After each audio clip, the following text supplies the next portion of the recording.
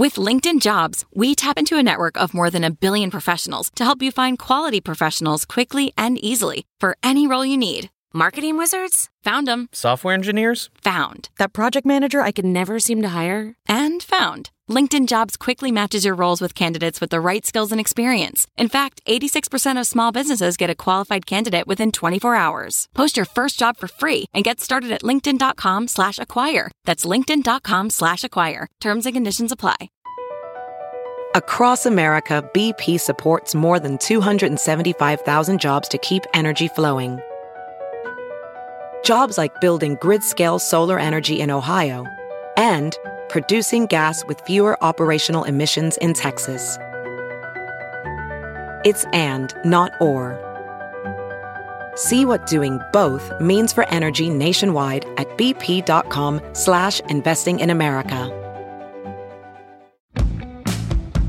This is Success from Business Insider. I'm Rich Filoni. This week, we're bringing you a different kind of success story. Before TGI Fridays was the suburban strip mall staple it is today, it was a wild place in Manhattan and likely the first singles bar in America. It's all in the first episode of Business Insider's new podcast, Household Name, which we're featuring today. As you listen, search for Household Name in your podcast app and hit subscribe so you don't miss the next episodes. And now, the show. Quick note before we start here, TGI Fridays was once a wild place, so this podcast contains a little adult language and sexual content, and a few references to potato skins. I was not what my father called a loose girl to go into the city and go to bars. Ellen Latman was 22 and living at home with her parents. When I said I even thought about getting an apartment and moving to the city, he said, if you move to the city, I will not make you a wedding because girls get very loose when they go into the big city. This was 1968. She was working as a teacher on Long Island. And friends called me and said, let's go out. We're going to a bar in the city. And I was kind of prim and proper, and I said, I don't go to bars. I knew that people got together, gathered at bars and drank, but there was lots of talk about not getting picked up at a bar because you don't know what'll happen if you get picked up. But her friends insisted. Come to the Upper East Side, they said. This place isn't like other bars. She walks in and it's packed. It was an eye-opener for me. I had never been to that kind of loud, filled with people I knew from high school and college. Young people standing 3-4 deep from the bar. And then a big 6-foot-tall guy walks over to Ellen and asks if she wants to go to a show. Why? I said, are you asking me out on a date? And he said, no. He said, you see that guy over there sitting in the corner? He needs a date. He had a date with a girl. She broke the date tonight, and he still has the tickets. So I said, well, what's wrong with him? Why doesn't he come over and ask me? That guy in the corner is Stan. His roommate promised him to find the perfect date to replace the one who stood him up. Ellen looks over, and Stan is cute, but he's not her type. Too drunk, for one thing. His friend says to him, this is the girl we've picked out for you. And he said to me, I can do better. And I said, really? Well, then go right ahead. I said I had no interest in you anyway. He said that to your face? Yeah. Between you and me, I said, fuck you, and walked away. This was that kind of place, where women were making the call, where the playing field was a little more even, and where a woman like Ellen realized she could pick and choose. That place? TGI Fridays. This is not the Fridays I know today. This wasn't in a mall or an airport. There were no potato skins, no families with kids. This was the Upper East Side of Manhattan at a time when TGI Fridays was the hottest place to be young and single in New York. It was like the Tinder of the 1960s. I grew up thinking of TGI Fridays as like a place I went in the mall when we visited family in Jersey. I had no idea that it had played a significant role in this moment on the precipice of the sexual revolution. You know, all the young singles wanted to go to Fridays. That was the hot spot. The police came along and stopped traffic on First Avenue, literally stopped traffic. You felt as a bartender that you were like a rock and roll star and you're going to be on stage. It was the social scene in Dallas, New York, Houston, Chicago, in Little Rock, Arkansas. It was a phenomenon. Atlanta, Seattle. It was an amazing happening.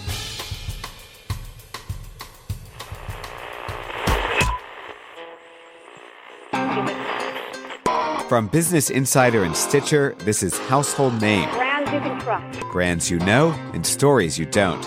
I'm Dan Bobkoff. McDonald's Big Mac. Only Starbucks.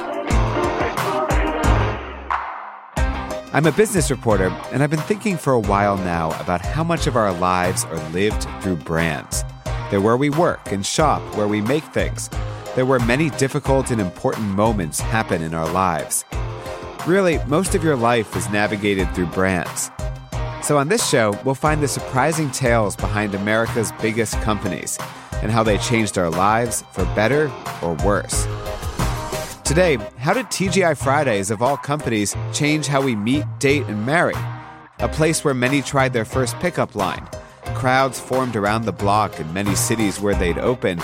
And then what happened? How'd they go from that to what we know it as today? We'll trace it from the swinging 60s of New York City to a wild Dallas to the suburbs. Stay with us. So let's get back to Ellen at TGI Fridays on the Upper East Side. It's the late 60s. Well, the food in Fridays was great. Everybody either had hamburgers or this giant salad that came in a wooden bowl. I remember that. It was all people, I'd say, in their 20s, as they said, because it was so many people I knew from college and high school. Do you remember any pickup lines from that era? I think at that time, people came over pretty nicely. And I think what you started to talk about was, hi, how are you? Where'd you go to school? What do you work at? That kind of thing. I found stories of the restaurant's early days a little hard to believe. And when Moira Weigel was researching dating, she couldn't believe the TGI Fridays story either. I don't think of it as having a ton of character. I think of it as a chain restaurant. Moira wrote a book called Labor of Love, The Invention of Dating. She and I are both in our mid-30s, and we had never experienced the early days of TGI Fridays. Isn't that kind of crazy for people of our generation and younger to think about how that's not that long ago, really? No, it really is. Yeah, I mean, yes, it is crazy, and it really isn't that long ago. I think that, we all have, it's because we don't tend to think of dating or social life in terms of its history, if you're a normal person. And, we often forget how different things were not that long ago in historical time. So a lot of things changed in the 60s, and of course, TGI Fridays is one of them. But if you could sort of bring us back to that moment, what are all the sort of social, cultural things that are happening all at once in that decade? Things are changing dramatically in the 1960s. I think the first thing that comes to mind, of course, is FDA approval of the oral contraceptive pill Enovid. In 1960, the rates of women taking oral contraceptives skyrockets across the 1960s. You have legal abortion on the horizon. So those factors make a big difference. So where did TGI Fridays come from? Who was this mastermind of this international franchise that attracted single women in droves, who capitalized on free love? His name? Alan Stillman. Well, I was out looking for girls. How was that going before Fridays? Fair. Not bad, but certainly at the time there was nothing like that for people in their 20s just getting out of college. There was no place really for them to hang out. Before he started Fridays, Alan Stillman was 28. He was living on the Upper East Side of Manhattan, selling the kinds of flavors that food and drug companies add to their products. It's called the essential oil business. I think the best order I ever got was 38 drums of strawberry flavor for Pfizer, to which they put into a cough medicine. And around this time, for guys like Alan Stillman, often the best place or the only place to meet someone to date was at a private cocktail party at someone's apartment. And they were almost always invite only. And you would get on the phone and you would call people and somebody would say, oh, I have this great party on 58th Street and 4th Avenue, and I'm sure I can get you invited. And you ran from cocktail party to cocktail party to meet people. This wasn't working so great for Alan. During the summer, after work, he'd often go to the corner bar, which was tired and drab. There was a bullet hole in the window. And I said to the bartender, you ought to redecorate this place. Put some sawdust on the floor, put some Tiffany lamps up, and where I got that, I have no idea. I was just throwing it around.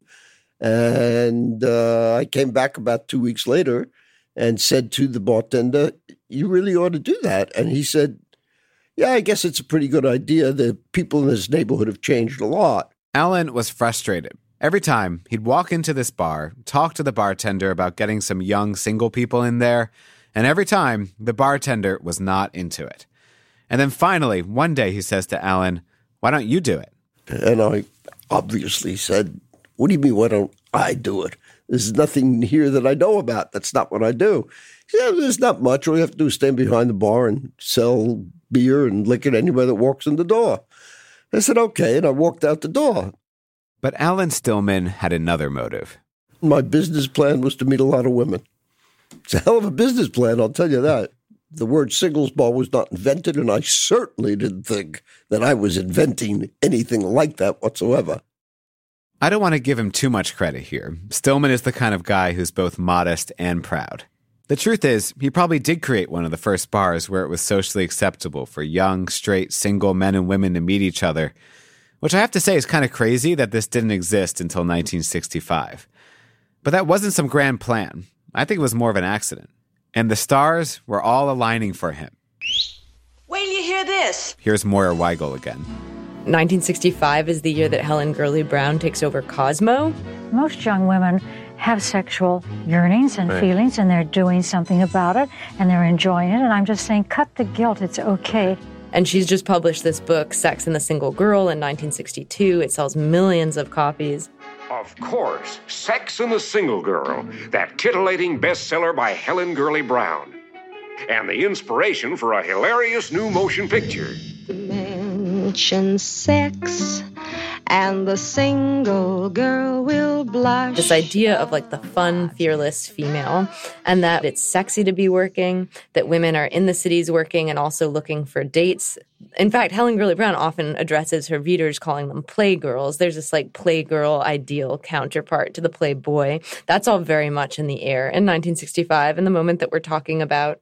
So on the one hand, I guess like any successful business, it hits the market at the right moment when the culture is ready for it. On the other hand, it is a big deal and it is very new to have this idea of a respectable place where single men and single women go out to meet strangers, but it is nonetheless seen as sort of wholesome and okay, just adventurous enough, but not something to be associated with vice. And this is how Alan Stillman, seller of flavors and scents, stumbled into the sexual revolution and changed the lives of people like Ellen Latman. Oh, sure. The whole sexual revolution, I think, changed a lot of things. My parents, you save yourself until you get married. Virginity was very important to a lot of the people that I went with. And when you lost your virginity, it was very secretive. It wasn't like today. I mean, kids go on the pill right after high school before they go to college. So I think the sexual revolution had a lot to do with it. It's still hard to believe how different dating was back then. Before 1965, women generally didn't go to bars alone. It was almost unthinkable as a woman. Women were generally accompanied or chaperoned. It's hard to remember now, but even as late as the 60s, for a woman to go to a bar by herself to meet a man, in some contexts, it's thought to be sort of scandalous. In the early part of the history of dating was seen as grounds of, suspicion for vice charges. Women are arrested. They're thought to be doing kind of sex work often if they're out in bars on their own. In the 60s, you have these protests that are organized by members of the National Organization of Women to be allowed to go to bars that ban women. I don't know if it's stigma or scandal or what, but it's definitely not accepted by everyone. And I think it's funny, I have an aunt and uncle who met in a bar, and I remember my parents talk about, that was fine, but being a little bit like, who's this guy from this bar that you met? There were even bars back then that were men only, until those protests, and then a 1970 court ruling that finally forced them to admit women. Moira says the mid-60s had a Cosmo magazine-style feminism, where some women enjoyed new freedom, but also fashioned themselves as fun, sexy objects. And in few places was that more apparent than in the sky. Airlines like Braniff actually advertised the sex appeal of their flight attendants, all of whom were women, and for the most part required to be unmarried. This is an actual ad from that same year, 1965. On the screen is a flight attendant pretty much stripping. When a Braniff International hostess meets you on the airplane, she'll be dressed like this. After dinner on those long flights, she'll slip into something a little more comfortable. The airstrip is brought to you by Braniff International. And this is another reason for TGI Friday's success. It turns out many of those flight attendants were living near Allen on the Upper East Side. It was easy to get to the airport from there. There was a building there called Stu Zoo. The building was filled up mostly with stewardesses and pilots, and instead of a three-bedroom apartment having a family in it, you would have 6 or 8 stewardesses or pilots that would rotate because the rent would be cheaper and they were away half the time. It was obvious to Allen that this particular spot on the Upper East Side was the perfect location for his singles bar. So he borrowed a few grand from his mother, hired some guys to paint the outside blue with red stripes, and then just before he opened in March of 1965, when he was still considering the name for the bar, Stillman went skiing with some friends. And I fell in a snowbank, and I turned to my friends that were there and climbed out of the snowbank and said, "Thank God it's Friday. We got 2 days to recover." And one of the guys was there said, "That's a terrific name for your new bar." And I said, "You know something, it is." And that's really where the name came from. But in fact, it was a college expression. People at that time in college, and I believe even today, literally say TGIF, great, we got 2 days off. And when it opened, it seemed like this huge hormonal release for the city. It became more similar to what a mosh pit is. It was so crowded and so that you didn't have to walk up to anybody to get a name or to get a telephone number. You bumped into them. Fridays was mobbed when it opened. Within a year, imitators sprung up on the block. Cops had to close the street on the weekend because so many young singles were going back and forth. Newsweek in 1966 wrote that people called the area the Body Exchange. 2 years later, New York Magazine called it the Fertile Crescent. Friday's new competitors found their niches. The jocks went to Mr. Laughs up the street. An older set went to the Tony or Maxwell's Plum. At one point, Allen found 50 singles waiting outside Fridays. It's fair to say he was loving this life. No, I wasn't interested in getting married. Who would want to get married? The owner-bartender in a place like that, single, was exactly where you should be when you were 28. Soon, Stillman created a small empire. He opened places called Thursdays and Tuesdays and Wednesdays, and even a short-lived ice cream place called Sundays, of course. But the center of single life was Fridays, in that strip of Manhattan on 63rd and 1st Avenue. After all those stories in magazines, people started to come into Fridays asking to open their own location. Like one guy who wanted to open one in Memphis. With all of my intellectualism at the time, I said, "What's a franchise?" So you can imagine the amount of business sense that went into this if that was my attitude. That eventually turned into a partnership with 2 young men who had zero to do with the bar business. They were like you. Just like me. Coming up, Ladies and gentlemen, we would like to welcome you to Dallas. We're off to Dallas, where things got even more wild. We will be taxiing for a few minutes. From Business Insider and Stitcher, this is Household Name. Stay with us.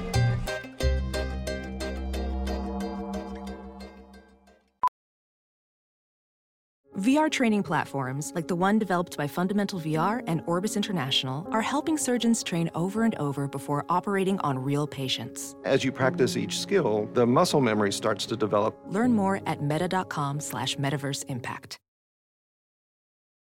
As you write your life story, you're far from finished. Are you looking to close the book on your job? Maybe turn a page in your career. Be continued at the Georgetown University School of Continuing Studies. Our professional master's degrees and certificates are designed to meet you where you are and take you where you want to go. At Georgetown SCS, the learning never stops, and neither do you. Write your next chapter. Be continued at scs.georgetown.edu/podcast. Hope you're enjoying the first episode of Household Name. Next week, they've got another behind-the-scenes story about a big-name brand. Did Donald and Ivana Trump save Pizza Hut's stuffed crust pizza? Or did the stuffed crust pizza save Donald and Ivana Trump? To hear that episode, head over to your podcast app of choice, search Household Name, and make sure you subscribe. You can also leave them a rating and review. It really helps new listeners find the show, and they'd love to know what you think. The story of TGI Fridays continues right after this. Anna, when we hired you, hiring was hard. It's amazing you made it at all. We had to use multiple job sites, stacks of resumes. The whole review process was really confusing. If only we had hired you today, it would have been so much easier. We could have used ZipRecruiter. Tell me about ZipRecruiter. What is it? If only we had used ZipRecruiter, it would have sent that job to over 100 of the web's leading job boards. But that's not all. With their powerful matching technology, Anna, ZipRecruiter scans thousands of resumes to find people with the right experience, like you, and invites them to apply to your job. Hey, don't replace me. Not your job, Anna, but like a job that is on ZipRecruiter. ZipRecruiter.com/household, that is. ZipRecruiter is so effective that 80% of employers get a quality candidate through the site within the first day. I spent weeks going through resumes. With results like that, it's no wonder that ZipRecruiter is the highest-rated hiring site in America. And right now, our listeners can try ZipRecruiter for free at this exclusive web address, ZipRecruiter.com/household. What is it? ZipRecruiter.com/household. That's ZipRecruiter.com/HOUSEHOLD. ZipRecruiter, the smartest way to hire. I want to tell you about another podcast called Masters of Scale.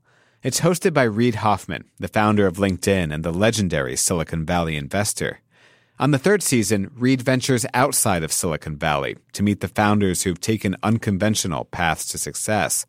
Reid talks with the founders of Spotify, Glossier, and Shake Shack, plus Tory Burch, Gwyneth Paltrow, and Ariana Huffington. These are the stories that challenge the playbook and will likely change how you think about scaling your ideas at breakneck speed. Of course, it wouldn't be Masters of Scale without a few Silicon Valley luminaries, like Yahoo's Marissa Mayer, Uber's Dara Khosrowshahi, Instagram's Kevin Systrom, and TaskRabbit's Stacey Brown Philpott. Subscribe to Masters of Scale on Apple Podcasts or wherever you listen. We're back. I don't know about you, but I had just assumed TGI Friday started in Anywhere USA, maybe in a mall someplace. I did not expect that it was a hot place in New York City, which raises the question, how did it turn into a huge national brand? Well, the answer to that question takes us to Texas. Now, the bar scene in Texas then is nothing like it is today. In Texas, you couldn't order a mixed drink until the 70s. Before that, you had to get a brown bag and put your liquor in the brown bag and take that brown bag to the restaurant, and they'd sell you mixers. This is Jim West. He was a kid in Dallas washing dishes at a Holiday Inn when the Fridays opened nearby in 1972. He wasn't even old enough to drink. Well, I was a 17-year-old kid growing up in West Texas, and TGI Fridays changed my life. Do you have a sense of what dating life was like in Dallas before 1972? Before that, it was... I can't say cloak and dagger, but it wasn't, men were being more the aggressors than the women. Men had a certain role they played and women had a certain role they played. But Fridays changed all that pretty much overnight. So our question is, how did TGI Fridays, that chain that now seems like some kind of suburban creation engineered to find new uses for potato skins, how did that place help change how Americans date? Let's zoom out. The whole country was starting to catch up with the sexual revolution. In Boston, an activist named Bill Baird was giving a lecture where he gave a college student condoms and some other contraceptives. But his illustration of how to use contraceptive devices got him thrown in jail, and the battle to win reproductive freedom through the courts kicked into high gear. It was 1967. 3 U.S. Supreme Court cases came out of Massachusetts that bear my name. Then the Supreme Court gave unmarried women across the country the right to possess birth control. So by the early 70s, the rest of America was ready for a place like Fridays. When he turned 19, Jim West became a bartender at the new Fridays in Dallas. And it was just like the universe just shifted. A lot of Braniff stewardesses were there, so the place was just packed with these gorgeous women, and they had a new attitude. And the new attitude was they could ask out. They didn't have to just be asked out. You could almost feel the sexual tension in the air, and it's quite exciting, actually.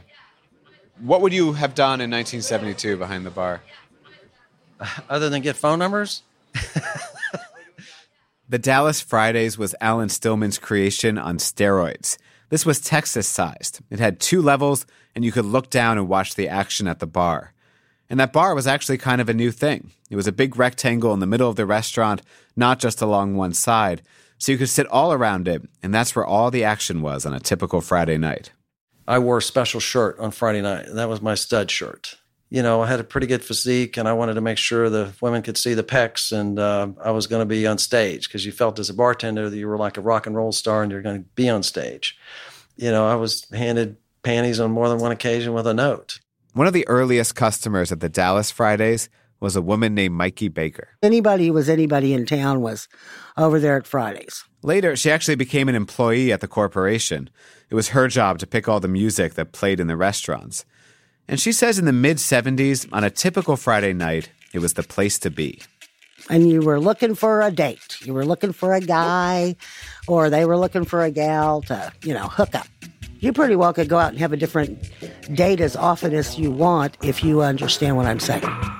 And my line was, it was nice dancing with you. And that got me a few guys that followed me around the bar. But they had all sorts of bad lines the guys did.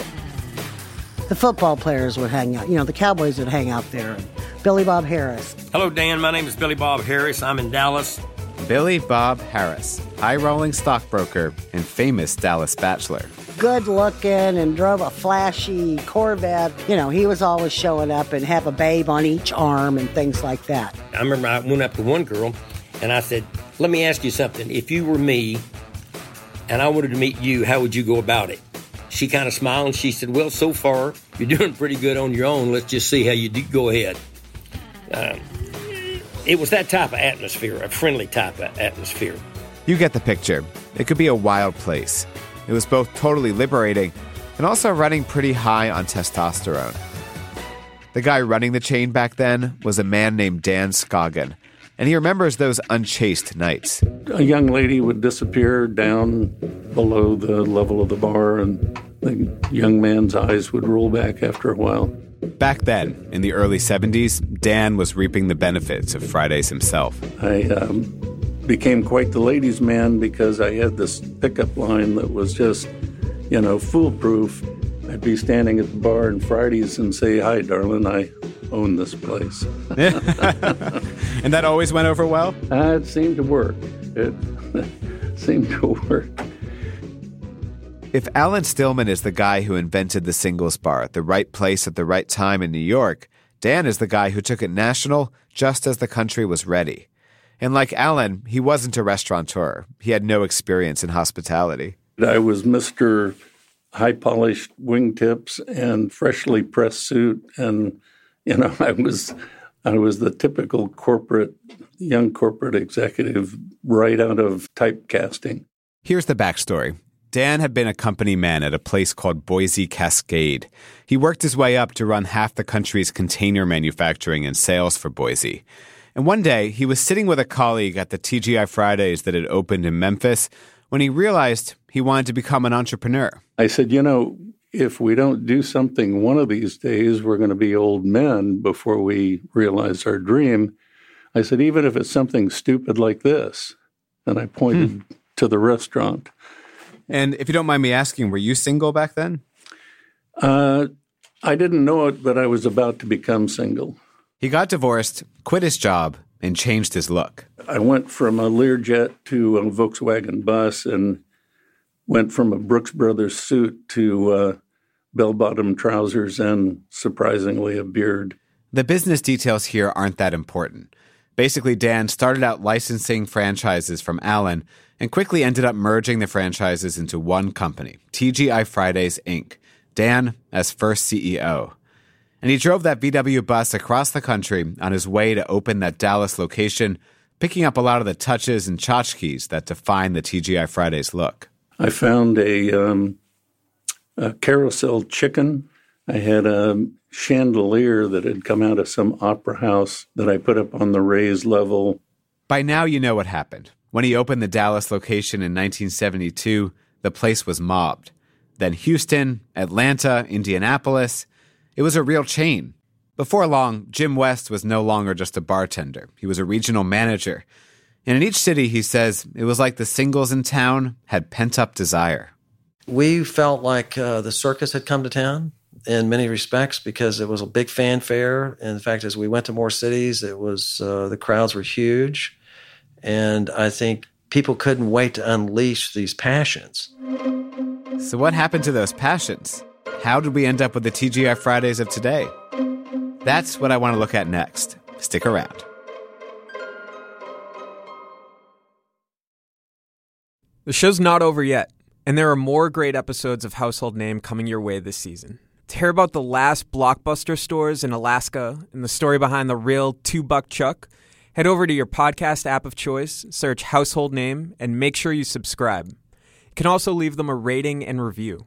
It really helps new listeners find the show, and they'd love to know what you think. The story of TGI Fridays continues right after this. No matter what you do, you're bound to face some unexpected hurdles at work. Like me, I'm a podcaster, and my team just does not understand my jokes. It's not that we don't understand them. They're just not funny. Well, as I deal with that, that's my problem. Your problem might be finding the right software. There's an easy way for you to find the right software for your organization when you use Capterra.com. Now, no matter what your mission is, Capterra.com can help you find the software you need to accomplish it. Anything from email marketing to task management to payroll. They don't seem to have any options for joke newsletters. Capterra makes it easy to discover the right solution quickly. They've got over 500 software categories, easy to sort and filter options, and thousands of ratings and reviews from actual software users just like you. Best of all, using Capterra is absolutely free. You know, my jokes are free too. There's no need to register and no obligation. They're just shaking their head here. Capterra is your free resource helping you find the right software to bypass the unexpected hurdles. So you can do what you do better. Visit Capterra.com/name today and join the millions of people who use Capterra each month. That's Capterra.com/name. Capterra.com/name.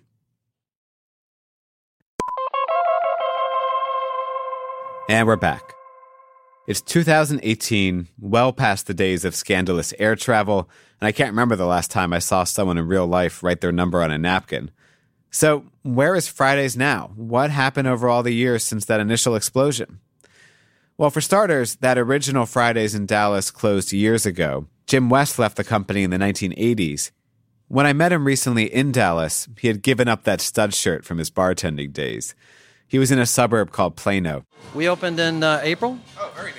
And outside we have a 25-foot screen for watching games. He'd opened a cavernous bar called Hub Street, which for some reason he spelled Streat. But like that original Fridays, there were 2 levels so you can look down and see what's happening.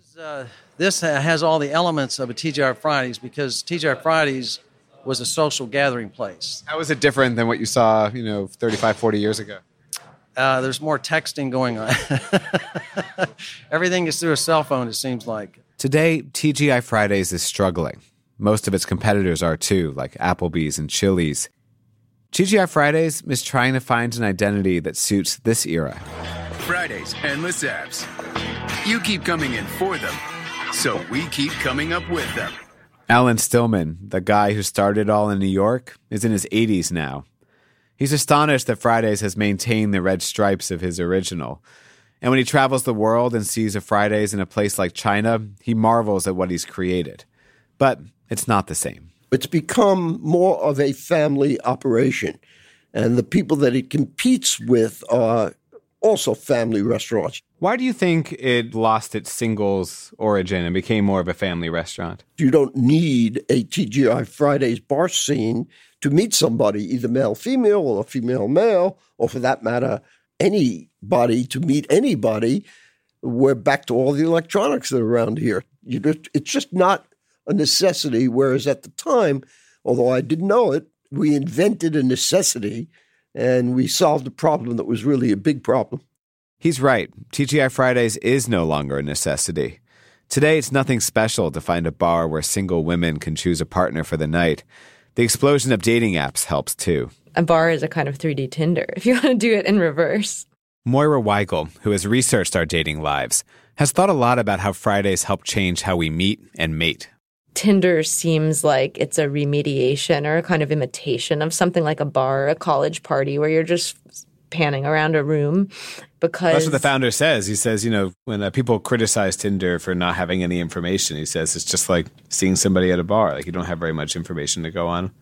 Yeah, totally. And I remember I think they launched in 2012 and they threw this big frat-ish party in LA to launch, and they had college students and their early members or something, but there was this entire branding of the app that was sort of drawing on the imaginary of the big college party, right? It's where you're going to meet.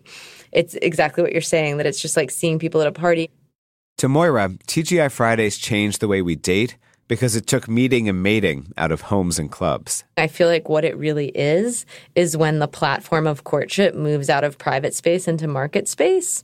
So, if you think of a Jane Austen novel, in the Jane Austen scenario, you're sitting at home with your mom and your sister, and Mr. Darcy comes and sees you, and the platform belongs to your parents, who have every incentive for you to pair up with Mr. Darcy so that you can inherit family wealth and, transmit property and accomplish all those things that the institution of marriage accomplishes. So think about it. Incentives for romance and courtship changed. The sexual revolution helped women take charge of their fertility, and that gave businesses an incentive to earn a commission from all this courting. TGI Fridays was one of the first to capitalize on this, and that inspired thousands more brands, bars, and clubs since Fridays. But as time passed, the original Fridays template has been replaced with new, fresher spaces that do the same thing, with even more ease and even greater profit. Tinder's worth $3 billion. Yeah, it is sad. It's very sad. Like I say, I don't go there anymore, so. Fridays originals like Mikey Baker can't get over how outdated the chain feels now. Jim West visited one recently, and it didn't go well. Could have been anywhere. Could have been in any chain. And, I love that brand, very prideful of that brand, and so it was just easier for me to just exit than to, continue the experience. So you actually walked out? I walked out, yeah. Eventually, Fridays became more of a family place in the 80s. By 1990, Dan Scoggin, Mikey Baker, and Jim West had all left Fridays. Alan Stillman had left long before, going off to discover good wine and starting Smith & Wollensky steakhouses. And remember Ellen Latman, who we met at the top of the show? I was also wondering if she'd been to a TGI Fridays recently. Just one time out on Long Island, and I hated it. What was it like? It's like a very casual, low-rent hamburger joint for families. No longer is it I don't think for kids. I don't think they go to Fridays anymore. But Ellen did end up getting something more than a good burger and salad from Fridays. That charmer Stan, who she didn't have much patience for on that first night at Fridays. Between you and me, I said, fuck you, and walked away. Well, he managed to get her number via his wingman anyway. And Stan called me the next day and said, I'm so sorry. He said, I must have insulted you. I don't remember what I said, but I really do have these tickets, and I really would like to take you out. And then he took her to a show. I think it was Carousel. The date went a lot better than when they met at Fridays. 3 months later, we were engaged, and 9 months later, we were married. Wow. That's the end of the story. So is the lesson here to insult someone on the first date? He's never lived that down. But as I said, he didn't really remember it. And he's really a nice, quiet, lovely guy. But he was inebriated. We're coming on 50 years, so it worked. 50 years. And it's all because of Fridays. And it's all because of Fridays. Absolutely.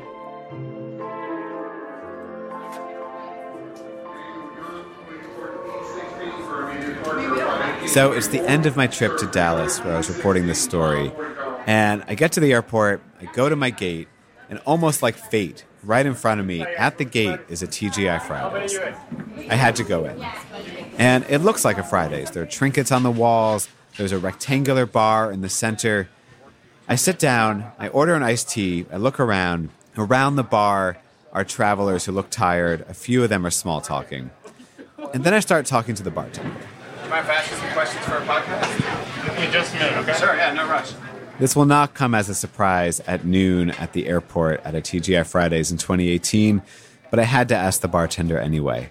Does anyone go on dates here? Here, not quite so much, just because they can't just sneak off and leave because they have to catch a flight. But, I mean, constant exchanging numbers, and we should be Facebook friends, and you should follow me on this. Man, it's just, it's a different time. People want different things. What worked back then doesn't necessarily work today. Nowadays, most of the younger people aren't really going to chains anymore. They're, they like the food trucks and the independent restaurants. So it's just a different day and age.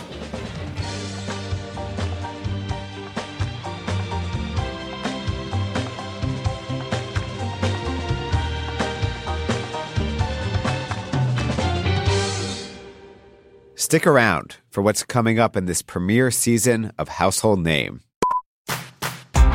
To hear Household Name without ads and to get access to the first 6 episodes right now, sign up for Stitcher Premium at stitcherpremium.com/householdname and use promo code HOUSEHOLD. This episode was produced and reported by me, Dan Bobkoff. My producers think I'm obsessed with potato skins. They are Anna Mazarakis, Claire Rawlinson, and Dan Richards, who actually found this story on a Tinder date at a bar. Our editor is Peter Clowney. Mixing, sound design, and original theme music by Casey Holford and the Reverend John Delore. Chris Bannon, Laura Mayer, and Jenny Radelet are our executive producers at Stitcher. Special thanks to Claire Valdez, Peter Latman, Peter Hayden, Nick Carlson, Rich Kennedy, and our intern Sarah Wyman. And we want to be a household name in the podcast world. Please leave us a rating and review on Apple Podcasts. It really helps. Household Name is a production of Insider Audio.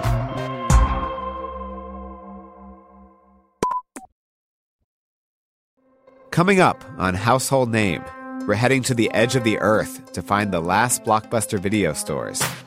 My phone at home was just going berserk. Beep, beep, beep. I'm getting all these messages talking about Russell Crowe or John Oliver. Also, did Donald Trump save Pizza Hut? Or did Pizza Hut save Donald Trump? And I would all of a sudden start talking like Ivana and thinking to myself, now what would Ivana say if he said it's wrong? And I would probably say, it feels so right, Donald, but it feels so right. And $2 Chuck at Trader Joe's. Will the real Charles Shaw please stand up? I took one taste of that wine and it almost broke my heart.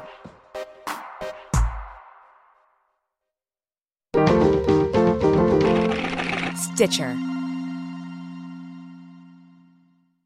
There are lots more great Household Name episodes coming up in the next few weeks. Look up Household Name and subscribe in Apple Podcasts, Stitcher, or wherever you listen. And of course, subscribe to this show too. This Is Success is produced by Anna Mazarakis and Sarah Wyman. Dan Bobkoff, the same Dan you were just listening to, is our executive producer. I'm Rich Filoni. We'll have a full episode of This Is Success next week with NASDAQ's Adina Friedman. She went from being COO at NASDAQ to CEO last year, and turns out the new job comes with superpowers.